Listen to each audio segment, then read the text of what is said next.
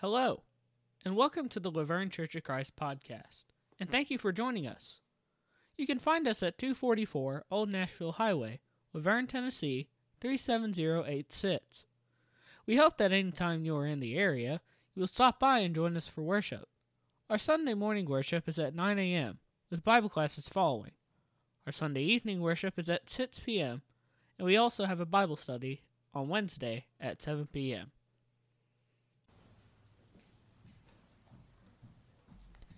Good evening, church. Tonight's reading will be from Ephesians 4, verses 4 through 6. There is one body and one Spirit, even as ye are called in one hope of your calling. One Lord, one faith, one baptism, one God and Father of all, who is above all and through all and in you all.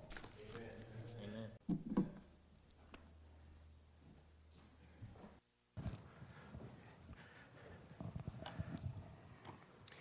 Good evening, everyone.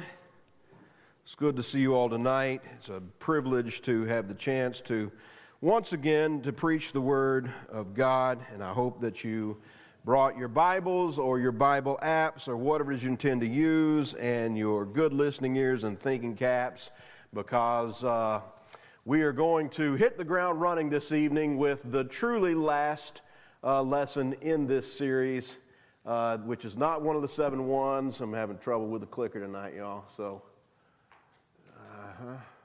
there we go. All right. So we have looked at the book of Ephesians, chapter 4, verses 4 through 6, and talked about the 7 ones of true religion. We looked at the last in the list, one God and Father who is over you all, through all, and above all. And tonight, flowing from that series, a lesson about the restoration plea and about the great and important mission of Christian unity, which we, every single one and every congregation of God's people, ought to be 100% all about. There is one body and one Spirit, just as you were called to the one hope that belongs to your call. One Lord, one faith, one baptism, one God and Father of all, who is over all and through all and in all. I say with kindness but with boldness, any individual that claims to be a follower of Christ but who does not hold to the 7 ones of true religion is not a Christian who is sound in the faith, if a Christian at all. And any church that does not uphold and teach the 7 ones of true religion, again, is a church that deeply needs correction at best, if it is worthy of being called a church of Christ at all. But tonight I want to draw our attention back to the first 3 verses, which form the beginning of the context that we've been talking about as we've looked at verses 4 through 6 over the course of this past month. Paul says, I therefore, a prisoner for the Lord, urge you to walk in a manner worthy of the calling to which you have been called, with all humility and gentleness, with patience, bearing with one another in love, eager, I want you to notice that word, eager to maintain the unity of the Spirit in the bond of peace. Now, the implication of this opening section of Ephesians chapter 4 is that the unity that we experience as Christians is something that the Holy Spirit has created. When you were baptized into Christ, you were baptized at that point into unity, into the fellowship of the Holy Spirit of God, into a state of unity with the church of Christ, universally speaking, visible and invisible, everywhere in this world. And it then becomes your obligation not to break that unity, not to cause a division. But brothers and sisters, we have not lived up to that teaching very well. We have not lived up to that calling very well. And what I mean, first of all, when I say that, is the whole history of Christendom. And when I use the word Christendom, I use that as, in the broadest sense, the proclamation of Jesus and the general belief in the Bible all over the world. That's what I mean when I say Christendom. I'm including churches that I believe are sound in the faith and churches that I don't believe are sound in the faith. Individuals that I believe are Bible-believing Christians, true Christians, and those who are Christians in name only. We're talking about Christendom universally. And so when we talk about the history of Christendom, some call it church history, for the past 2,000 years, to a large degree, it is a story of all of the divisions that have taken place within the body of Christ. That's a rotten shame, but it is the absolute truth. If you study church history, about half the time you'll spend talking about positive stuff that's happened over 2,000 years. But I guarantee you, if you take a class on the subject, you read a book on the subject, half of the book is going to be about how Christians over the past 2 millennia have had a very hard time getting along with each other and maintaining their fellowship in congregations that are all on the same page. And brothers and sisters, our fellowship in churches of Christ have done no better than church history over the past 2,000 years. In fact, what began as, for the most part, a unity movement, which the American Restoration Movement, I'll talk about in a little bit more detail as we go on tonight, which is our roots in the churches of Christ today, historically speaking, began as a unity movement, and our fellowship has divided itself against itself as many times or more in the past 200 years than any other Christian fellowship that has existed in the past 2 millennia. Now, it doesn't do any of us any good to pretend like that isn't true. It doesn't do us any justice to act like that's not the reality of our past. Because if we're going to be the kind of unity preservers, the kind of peacemakers, the kind of brothers and sisters in Christ that continue to do the things that enable us to stay together on the same page, in one body, in one fellowship, that fellowship of the Spirit, then we need to be in reality, not in fantasy land, about the track record that we and our ancestors have in our past. We need to fix that. And there are some things that have definitely got to change in some Christians' hearts if they're going to be able to obey Ephesians chapter 4, verses 1 through 3. You see, it's very easy to teach Ephesians chapter 4, verses 4 through 6. It's really easy to stand up and say, let me tell you what the fundamental doctrines of the faith are. Let me show you where the boundaries are. Don't step outside of those boundaries. These are the boundaries. That's really easy to do. But to get back on what comes first, what that boundary passage flows from, and talk about just how important it is to God that we be one body in Christ, full unity. Every single person that names the name of Jesus Christ from pole to pole ought to be a part of one single universal church. One single universal church, and ought to be speaking the same thing, practicing the same thing, sharing the same message with a lost and dying world. That is what ought to be the case. And the Bible by no means makes that a back burner issue. And so we've got to think about this realistically. Thus says the Lord, Jeremiah 6:16, a very important passage. Stand by the roads and look, and ask for the ancient paths, where the good way is, and walk in it, and find rest for your souls. Brother Alexander Campbell, one of the early Restoration preachers, said something in a lecture that I have read. Of course, I wasn't around to hear it. This is young men, leading worship tonight. So, I wasn't around to hear him say it, but I've read, the lecture as it's been printed. And one of the things he said is a statement that you ought to take consideration of. That which is most ancient is most true. Now, in our world today, in 2022, that is just as far from the worldview as most of our young people are being raised up in the United States. The media is sharing all those sorts of things. They generally are being taught that which is old is outdated and ought to be looked at with some kind of scorn and rejected, because what's happening now in this secular progressive culture is that the wisest people that have ever lived are charting a way forward that is better than any of our forefathers have ever done. And I want to tell you that is absolutely a lie. It is not true. Now, I've already said at the beginning of this sermon that in the church we do not have a good track record of unity. We do not. And so I'm not making any pretense about some glory days in the past. That's not what we're talking about. We're not talking about how well humans have done in the past, because humans in past generations have done just about as well as we're doing now. Because humanity, our nature doesn't change. Our nature doesn't change. That doesn't mean you as an individual can't change. It doesn't mean that individuals can't decide to be better than our raising, to do better than folks have done before us, and we ought to do that. But humanity as a whole continues to do the same things they've been doing every generation, ever since the beginning of time. Right? So I'm not making any statement about some glory days in the past. We're not talking about what humans have accomplished. We're talking about what happens to be true. We're talking about reality. That which is most ancient is most true. What is the most ancient thing possibly imaginable? God himself, who cannot lie, Titus 1 verse 2. When we're talking about the Christian faith, what is true? What is true is what was established by Jesus and preached by the apostles to the ancient world. That is the truth of the Christian faith, and it doesn't change.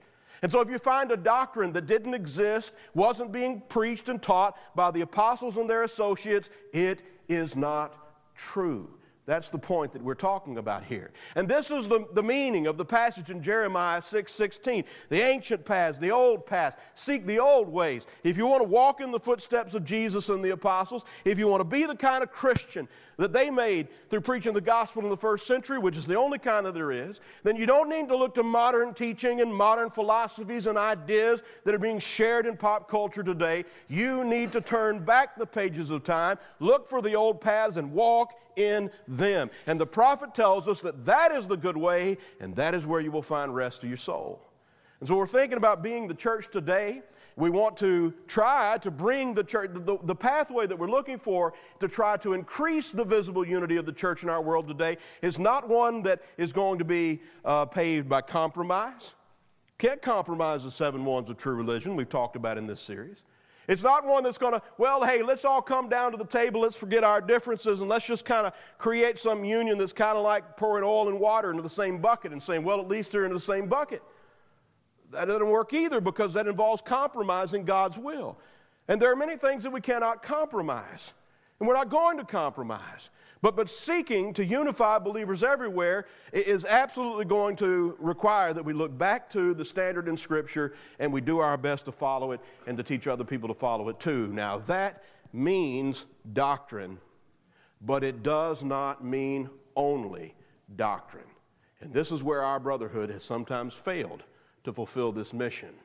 The solution to the division in the church and in Christendom as a whole starts with us being a certain kind of church. All right? It starts with us being a certain kind of church. And that is a church that is rooted. That is rooted. Now, one of the characteristics of postmodern society, of society around us, is that so many of the people that we interact with have no concept whatsoever of their roots. They don't know what their parents believed or what their parents did, and they don't know what their grandparents believed or grandparents did. They don't have a foundation beneath their feet that would help them to know who it is that they're called to be or where they're coming from or where they're going. We have lost connection with our past because of the malignity of our culture against age and of its predilection to praise the qualities of youth. Now, let me say this. I, of course, love young people. I love middle-aged people too, and old people too. You know, wherever that line is that we decide who's no longer young and who's middle-aged and who's no longer middle-aged and who's all old. You know, look, we love everybody of every age. And there is a vitality that young Christians bring to the church. Read 1 John, the whole thing. You'll find John talking about this. All right, there's a vitality, an energy, a fresh view of life that young people bring into the church. But I will tell you what young people do not bring into the church consistently, and that is wisdom. And I'm not being mean, young people. I'm not telling you you're incapable of wisdom. That's not what I'm saying. Sometimes out of the mouth of the young may come the wisest thing in a whole conversation. That sometimes happens, and that's good. But that's the exception. It's not the rule. And I will say for my part, one of the things that was a product of my raising and my experience is that when I was a young man in my 20s, I did not think that I was wiser than my seniors, my elders who were in their 50s and 60s and 70s and on. I didn't make that mistake. And that doesn't make me better than anyone else. We've all got our areas of weakness, our blind spots, our temptations, and that sort of thing. But I'm saying this to you who are young. Please do not think something that is false about yourself. There are just some lessons in life, guys. I've learned this the hard way, as most of us have. There are just some lessons in life that it takes decades to learn. Is that not true, older folks? Is it true? It's true. There are some things that it just takes decades to learn. And so it's not a statement about who's incapable of what or who's better than what or more important than anybody else. That's not what I'm talking about. We're just talking about what's practical. So please understand who you are, where you are, in relationship to the other people that God has put in your life. There is a lot of wisdom in this room. There's a lot. Some of it is in the minds of some of you young people. And I love you for it, and I appreciate your faith and your loyalty to Jesus. I think our young people in this congregation are doing at least as well as the young people of any congregation in the world that I'm aware of. And I mean that. I mean it. I am proud of y'all. The young people growing up here right now are doing a lot better job of being Christians than I did when I was your age. All right? And I'll just be transparent about that. I didn't do a great job until God finally, through life, slapped me around enough times to where I just had to go ahead and face reality. All right? I'm proud of you. I really am. But the majority of that wisdom I'm talking about here tonight resides in bald or gray heads. And don't think the ladies aren't wise. It's color, okay? It's color. All right? That's not their real hair color. I just want you to know. All right, let's look at the book of Ephesians chapter 3. All right, Ephesians chapter 3, verses 14 through 19. This is what the Apostle Paul says. For he himself is our peace, that's Christ, who has made both one, Jews and Gentiles, and has broken down the middle wall of separation, having abolished in his flesh the enmity, that is, the law of commandments contained in ordinances, so as to create in himself one new man from the two, thus making peace, and that he might reconcile to them both to God in one body through the cross, thereby putting to death the enmity. And he came and preached peace to you who were afar off, and to those who were near. For through him we both have access by one Spirit to the Father. And Paul continues in verse 19. Now therefore you are no longer strangers and foreigners, but fellow citizens with the saints and members of the household of God. This is the basis of the unity that we've got. This is the doctrine that is being communicated in the first half of this letter of Ephesians that Paul is applying in Ephesians 4, verse 1 and forward. I want to look also to Ephesians' sister epistle, the book of Colossians, and listen to what the Apostle Paul then has to say here in Colossians chapter 2, verses 6 and 7. Listen to the Bible. As you therefore have received Christ Jesus the Lord, so walk in him rooted. There's the word. Rooted and built up in him and established in the faith as you have been taught, abounding in it with thanksgiving. Verse 8 goes on to talk about being aware of those who might lead you away from the foundation. Listen, brothers and sisters, as you grow in Christ over the years, you are going to change. Your mind is going to change as you continue to grow in your understanding of what it means to follow Jesus. Your words are going to follow suit with a change of heart. You're going to find you speak in a different way than you did before. Because your thought process has been changed by the Spirit of God through Jesus. You're going to find that your actions have changed, that there are sins that at one time were besetting sins to you, that you just could not figure out how you would ever learn to resist them. And the day is going to come when the Spirit of God is going to give you deliverance for those things through your growth, to where you're not going to be tempted with those things anymore. There'll be other things you're struggling with in your life. The point I'm saying is you're going to change. And if you don't change, as you continue to follow Jesus Christ, you're not really following Jesus Christ. But brothers and sisters, I want to tell you this. When it comes to the truths, are you listening? When it comes to the doctrines, the truths that are the foundation of your relationship with Jesus, what you understand to be true after you've been taught and obeyed the gospel, you change your mind about those things extremely slowly and hesitantly. Extremely slowly and hesitantly. It's possible that you've been taught something that's foundational wrongly, but you ought not to be convinced of that easily. Are you hearing me? You ought not to be convinced of that easily. You need to think. You need to pray. You need to study. You need to seek counsel. You need to discuss with the church, with your brothers and sisters in Christ. Hey, I'm wondering about this thing that I've been taught. I've been challenged on this over here. What do you brothers think? What do you sisters think? Give me some input. Give me some feedback. You need to be praying, God, please protect me from being led astray by false teachers. Always, Lord, defeat me in my missteps. Keep me in your truth, regardless of the cost. You need to be praying those things, brothers and sisters. That's what it means to be a church and a member of a church that is rooted, that is built upon a foundation, the unchangeable foundation of the Word of God. And that's the kind of church brothers and sisters, that we've got to be if we're going to exist within the unity of the Spirit in the bond of peace and be able to be the ambassadors for Christ, to reach out with an open hand to those that love Jesus or would love Jesus in the world who have been mistaught or deceived with regard to his will. I want to read to you a quote about the Christian churches and churches of Christ, about churches that had their roots in the Restoration movement. I'll talk just for a second about the Restoration ideal. I'm already way more out of time than I wish I was.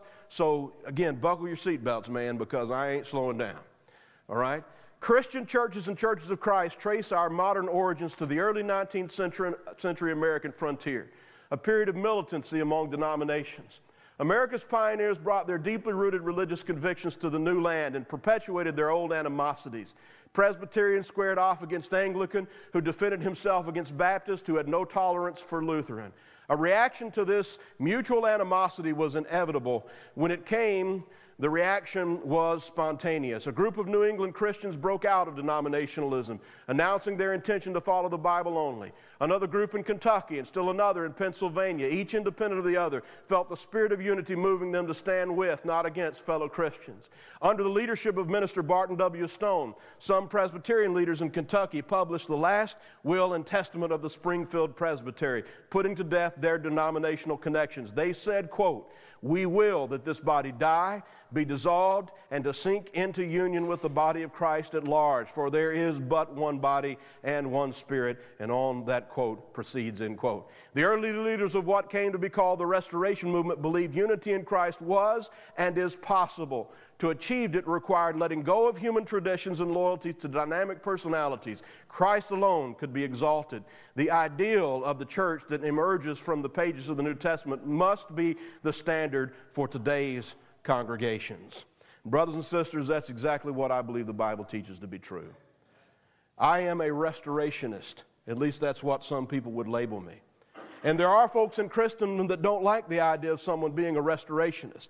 But let me tell you what it means to be a restorationist. It means simply this, that if I as a Christian or the church that I'm a part of has drifted away from some biblical teaching, then a restorationist says, we ought to restore our loyalty and obedience to that thing we've drifted from. That's what it means to be a restorationist. How could a Bible-believing person not agree with that? Now, I know there's some that don't because of their traditions. But if you find yourself walking with the Lord and you're reading the Bible or you're in a church environment and you realize that something we're thinking, saying, or doing is not in accord with what the Bible teaches, what should you do? Fix it. Restore it. Seek the old paths. Go back to the ancient way. That's the good way. That's where you will find rest to your souls. And so that leads us to talk about being idealistic. Now again, idealists are sometimes criticized by pragmatists in our culture. Oh, you're just an idealist. Well, things are never going to be the way that you wish that they were. And I will tell you this, that idealists are people that experience a lot of pain and disappointment in life because you expect the best out of your fellow man. You expect the best out of yourself. If you're an idealist, you expect the best out of the church that you're a part of. And you know what that means? It means that there are going to be countless times in your life where you're going to disappoint yourself, not living up to your expectations, where your brothers and sisters in Christ are going to disappoint you because they're not going to live up to your expectations upon them. The church as a whole is going to disappoint you because it's not going to live up to your expectations. Brothers and sisters, that's life. But do not quit thinking the best of your brothers and sisters in Christ, and do not quit expecting the best from the church that you're a part of, no matter how much it hurts. I think if you go back and read the wisdom literature of the Old Testament, you will find that Solomon says, with much wisdom comes much sorrow. So do you want to be a fool? Do you? Or do you want the pain? I'll take the pain and be wise if I have my choice. Because I'd rather know the right path, even if it's hard to follow, and to be on it, and know that I'm going to reach the destination at its end, which is the desired restoration, the desired destination, than to be blissfully ignorant of the fact that I'm on the wrong path altogether. Wouldn't you? What's the point of having an easy way to go in life if it doesn't end at rest? What's the point of having an easy way to go in life if it ends in a condemnation from the Lord and being cast away from His presence eternally. That doesn't make much sense. So let's be an idealistic church. Continuing the quote, while gratefully acknowledging their debt to great reformers like Martin Luther, John Calvin, John Knox, and others, these Christians only believed their reforms remained unfinished. The only way to determine what the church should be and how Christians should behave is to study New Testament documents in which the churches of Christ are presented in splendor and in their shortcomings. While there is no single church that we should imitate, the ideal of the church as the body of Christ, the household of faith, the temple of the Holy Spirit, and the people of God is clearly pictured. In a unity effort initially separated from the Stone Movement, another Presbyterian minister, Thomas Campbell, published his now famous Declaration and Address in 1809. He had earlier immigrated to Pennsylvania from his home in Ireland. While still there, he had grown restless with the strictures of his denomination. And listen, this was the denomination he was a part of. It was the Old Light, Anti-Burger, Seceder Presbyterian Church. Now imagine if you were responsible for getting all that on the sign out in front of the building. But that's just demonstrative of the kind of division that had found its way into the Reformation movement. Folks couldn't stay together. Anything they disagreed with about even minor things would split and form another denomination over. And this was what was wearing people out. And brothers and sisters, it ought to wear everyone who loves Jesus out. When he found the division caused by local grievances in Scotland separating Presbyterians in America, he rebelled. He would not exclude non-members of his denomination from communion in his church. He was expelled from the presbytery. It was really a question of who fired whom, for by this time Campbell could not carry out the policies he deplored, which were those divisive policies that came from outside of the Word of God. In his declaration, here's some points that I just want to share. I've discussed the Declaration and Address before. I think every Christian should read Thomas Campbell's Declaration and Address of 1809. You can look it up and read it for free online, and you should. It is a masterpiece, and you should read it. And you should be proud that you are part of the churches of Christ that flow from that mindset, which is absolutely, I believe you will find, biblical in every way. The church of Christ upon earth is essentially, intentionally, and constitutionally one, consisting of all those in every place that profess their faith in Christ and obedience to Him in all things according to the Scriptures. Now, risking running out of time altogether, let me tell you what we mean when we say this is Laverne Church of Christ, and we are members of the Church of Christ, and we're not talking about the denomination, the Church of Christ. We're talking about the Church of Christ.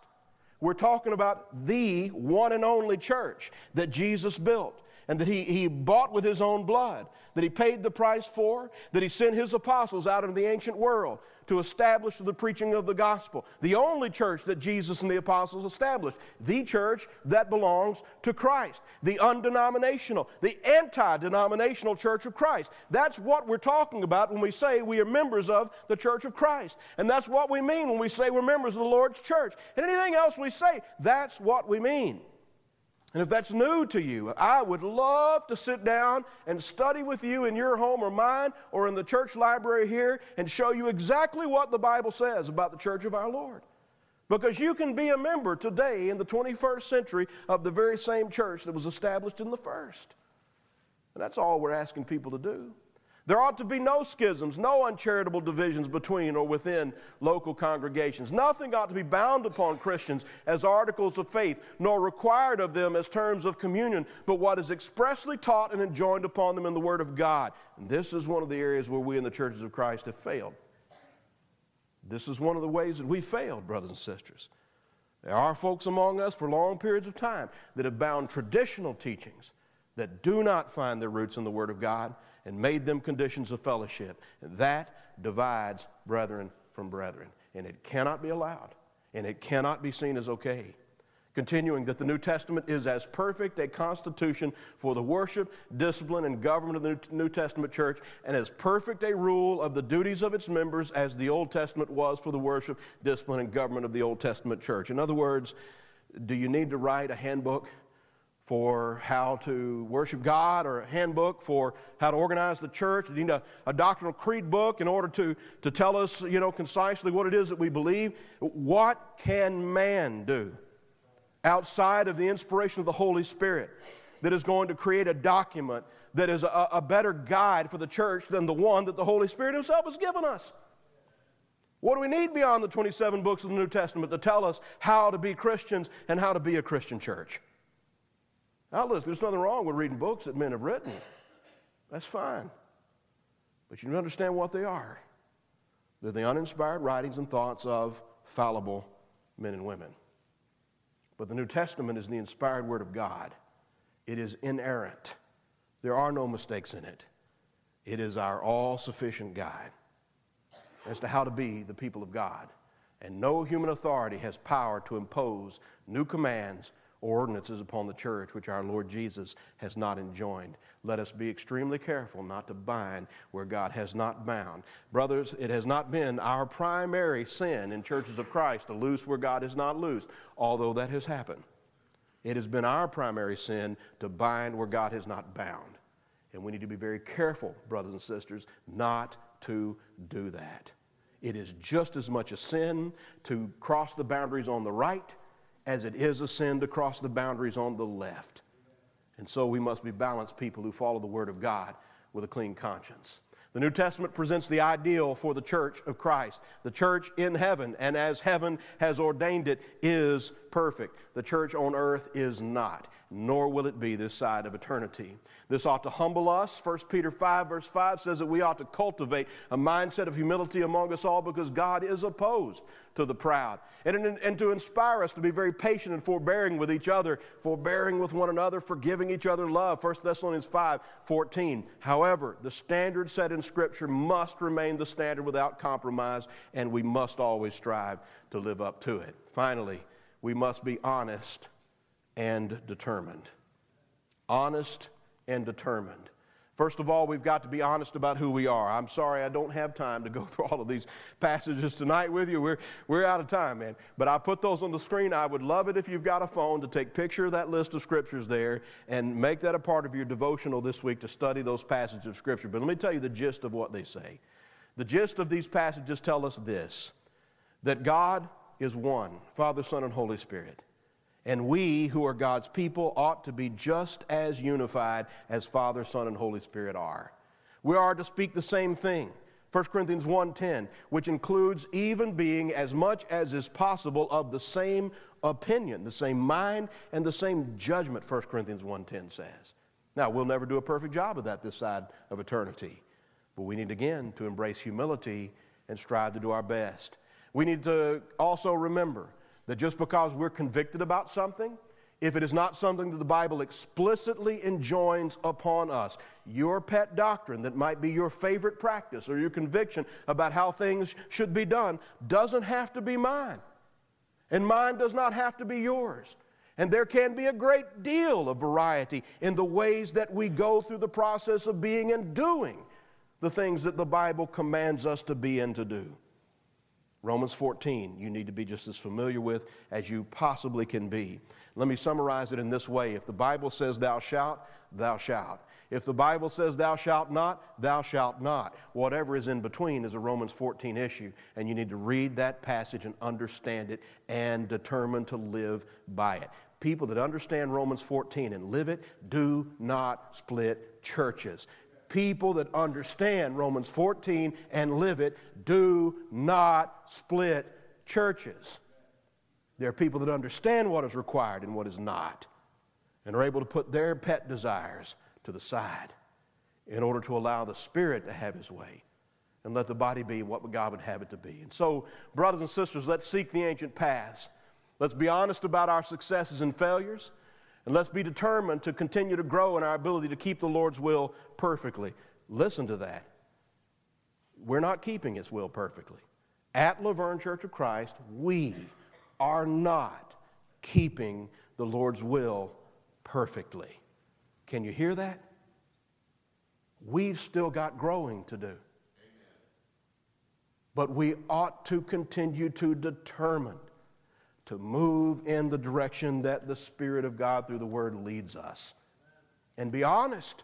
When the Word of God holds up the mirror and says, this is you, we need to be willing to change until we are perfect. Amen? Perfection, Jesus' perfection is our aim, and nothing less will do. We need to be firm about clear commandments and be very gracious regarding everything else. Beloved brethren, I love you so much, and I love this church so much. This is the great church in so many ways. And I'm telling you, God has been doing a great work here. And I pray and trust He'll continue to do so. When I say that we're not doing things perfectly here, we're just being honest about the fact that we need to continue to study the Word of God and strive to be more perfectly conformed to His will. It's not an insult. It's actually a compliment that I'm able to preach to a congregation full of people that can hear that. They can hear it humbly and not get up in arms about it, but recognize that we all sin and fall short of the glory of God, Romans 3:23. James tells us we all stumble in many ways, and these are truths about us all. We're bound together in a fellowship by what Jesus has done, not because of what I have done or what you have done. That's the basis of our fellowship. And so we've got to be the kind of church, if we're going to keep being the great church, and if through the power of God we're going to get greater, we've got to continue to be this kind of church that humbly looks to the Word of God. Without pet doctrine, without grinding stump. Looks at our fellow church members and our fellow man, and says what God said to old sinful Israel: "Come, let us reason together, says the Lord. Though your sins are as scarlet, they'll be as wool. Though your sins are as crimson, they'll be white as snow." But to be that certain kind of church, we've individually got to determine to be that certain kind of Christian. Because it's that certain kind of Christian, the real kind, the Apostle Paul kind, the Jesus kind, the Spirit-led kind, that builds up churches that are that kind. And brothers and sisters, we've got to remember that the biblical kind, the Christ-like kind, never willingly compromises doctrine, but realizes also that learning doctrine is a process. And we are all in different places, and we must, as Jesus is patient with us all, be patient with each other. Blessed are the peacemakers, for they shall be called the sons of God.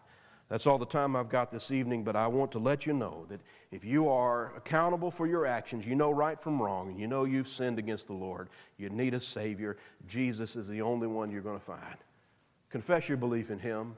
Make the decision to turn from sinful living. Tonight, obey the command to be baptized for the forgiveness of your sins. They will be washed away, Acts 22, verse 16. You'll be added to the church, Acts 2:47. The one and only church that there ever has been or ever will be. You can't be baptized into any other church than the church of our Lord and Savior Jesus Christ. And if you haven't been baptized in it and you understand what I'm saying tonight, you need to do it. This evening, if you are a baptized believer that needs the prayers of this church, come while we stand and sing.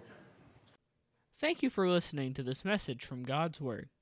If you have any questions, please email them to us at office@lavergnecoc.org. Once again, we thank you for listening, and we hope you have a blessed day.